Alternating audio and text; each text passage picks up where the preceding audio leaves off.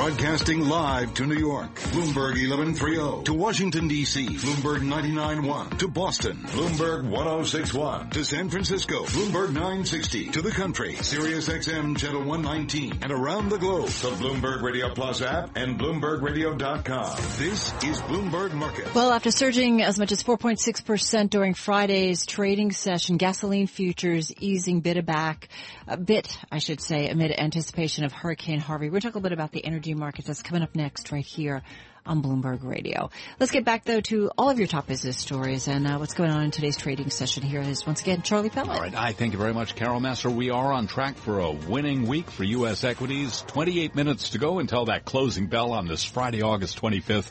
Stocks and treasuries rose. The dollar sank after Fed Chair Janet Yellen's speech didn't take the hawkish tone some expected. Oil edging higher with Hurricane Harvey churning toward the energy-rich Texas coast. West Texas Intermediate crude up 1%, $47.89 a barrel.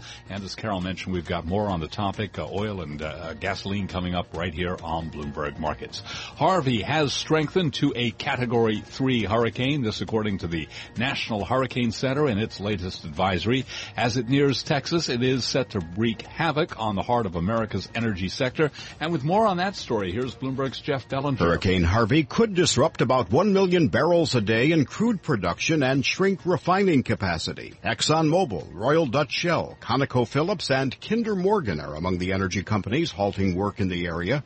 Insurers such as Chubb, AIG, Allstate, and Travelers could face potential losses on their exposure to Texas, while retail chains with many stores in the state, including Dillard's, Ross Stores, and Walmart, could see weaker sales due to closures.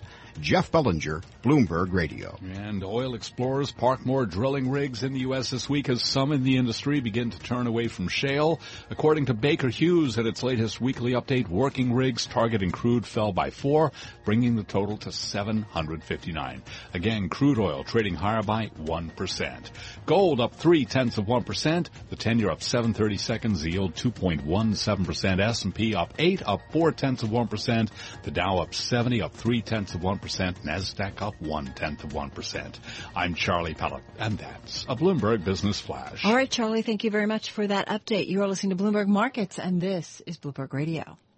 Well, now listen, people, let me tell you some news. I sing a song called the Crude Oil Blues. We're low on heat, Well, if you are anticipating higher oil prices, you may want to listen to our next guest because he's saying we could see $32 a barrel oil by December. James Cordier is with us. He is founder and president at OptionSellers.com, an oil trader based in Tampa, Florida, but in our Bloomberg 1130 studio. And energy markets we're watching a lot today because of Hurricane Harvey, because we did see some reaction, although gasoline, I should point out, certainly backed off that 4.6% surge that we saw earlier in the session. Nice to have you here. My pleasure, Carol. Thanks for having me. Let's talk about oil, first of all, because you do have that $32 a barrel projection potentially. Right now we're at $47.88 in the close today. Why so much lower?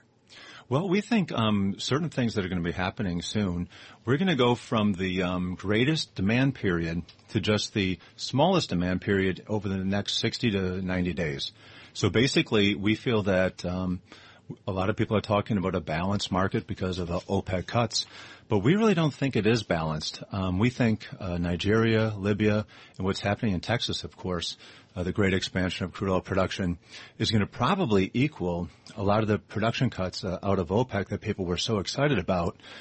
Basically, we feel that with the United States soon to produce 10 million barrels a day, in addition to Libya and Nigeria, we think that as we go into the shoulder season, after driving season, before heating season, right, we're going to probably have extra barrels, and we think oil is going to probably race away from this $50 level quite a bit to the downside. So what happens to, the logical thinking that as crude oil, if it continues to go down, that there are less participants willing to get crude out of the ground, that it doesn't, necessarily arithmetically make sense to do so? What happens to that? That does that come undone, that relationship? Carol, that is the secret sauce to this shoulder season. Several years ago when oil went all the way down to $27 a barrel, a lot of the oil companies wind up selling to stronger hands. Basically, producing oil without a hedge on is certainly very risky. And when oil was at $100 a barrel about 3 or 4 years ago, producers didn't worry about being hedged. Now they do. It's our understanding that when oil was rallying up to 54, 56, 58 recently, in the back months, so in other words 2018, 2019, the new owners of drilling rigs in especially Texas put on hedges. So it's almost a more savvy financial owner of and producer of oil recently. Producing oil in the mid to upper 30s and having the ability to hedge in the mid 50s was extremely, attractive situation to the new producers. And from what we understand is they locked that in. So high prices curing high prices, low prices curing low prices. That may not work this time. So that's a dramatic shift in the energy market as we know and love it. Absolutely. If indeed that plays out that way. Right. Because as oil usually has gone down in the past, they would drill less. Correct. And that may not happen this time around. Well, we did also see this time around that there were more players that stayed in because they learned to be more efficient and cut costs. And so they were able to keep pumping or doing whatever they were doing in terms of drilling and so on and so forth because they were able to kind of cut excess costs out of the equation and keep on going. And I think that was unanticipated. I would agree. And the gamble aspect of producing oil and, crossing your fingers that it's at a good level, they've really taken that out of the mix recently. It's thought that some 70 to 80% of the new oil producers are hedged above 50. So if oil should come down this fall, and we expect that it will, they can just keep pumping because they're selling at hedges that are at $52 to $55. Interesting. So what does this mean longer term for the energy market? We think that... Especially if you have so much more supply coming on. The real interesting point when the markets fall is will OPEC nations continue to curtail production? That's going to be the real magic in the key. I would of say oil. no. Yeah. they don't have a very good reputation for... Even we saw Saudi Arabia cheating, and then you have countries like Iran and Iraq. If we start seeing oil and there's slip, tensions. It's not a cohesive group in the Middle East, even among Arab allies. Carol, can you imagine? It's not a cohesive group when oil's at 50. If we start falling to 44 and 42 this fall, and I'm pretty sure we will, I think they're going to be opening up the spigots in order to get the money that they need. What would make you change your mind about this outlook? And we just got about 20 seconds. Okay. The outlook is definitely for $40 oil in October and November. And then what does OPEC do with it? If they start really pumping oil in order to keep their income at the same level, that's when we get into the 30s. I don't see anything changing my mind between now and December. We're going to see oil at least $10 below where we are right now. Very different world environment that would be in terms of the energy space. James, nice to get some time. We'll be sure to check back with you a little bit later on this year in terms of where those prices are. James Cordier, founder and president of OptionSellers.com, an oil trader, taking us through his expectations for crude oil a little bit later on this year. You are listening to Bloomberg Markets on this Friday, and this is Bloomberg Radio. Once again, let's see what's going on in world and national news headlines. Let's get to Nathan Hager in our Bloomberg 99.1 newsroom in Washington. Hi, Nathan. Well, we are watching this storm, Harvey, quickly gain strength. It was only yesterday, Carol, that Harvey was a tropical depression. Now it's a life-threatening storm aimed straight at the Texas Gulf Coast with Category 3 strength winds of 120 miles an hour.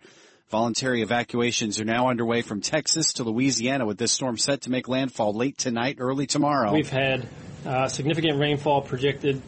Storm surge in Texas and Louisiana over the weekend and into the next week are forecast to be serious. This could remain a dangerous storm for several days. White House Homeland Security Advisor Tom Bossert says President Trump is considering a disaster declaration for Texas. Press Secretary Sarah Sanders says he could visit the Lone Star State next week. White House Economic Advisor Gary Cohn says the president's going to spend the next few weeks pitching the nation on tax reform while leaving it to Republican lawmakers on Capitol Hill to hash out the details. Glenn Hubbard's the dean of Columbia Business School. He tells Bloomberg it's not quite that simple. The most important person remains the president. You cannot do a big tax reform without presidential leadership. mechanically tax bills start in the House of Representatives, but in the real world, leadership still starts in the White House. Treasury Secretary Steve Mnuchin says he's hopeful they can get tax reform done by the end of this year. He told reporters at the White House today he had thought they could get it done this month, but he says he was wrong. The U.S. military says it will look into claims civilians, including children, were killed in a U.S.-backed operation today in Somalia. The country's information ministry says 8 al-Shabaab militants died in the operation and no civilians were harmed. I'm Nathan Hager, and this is Bloomberg.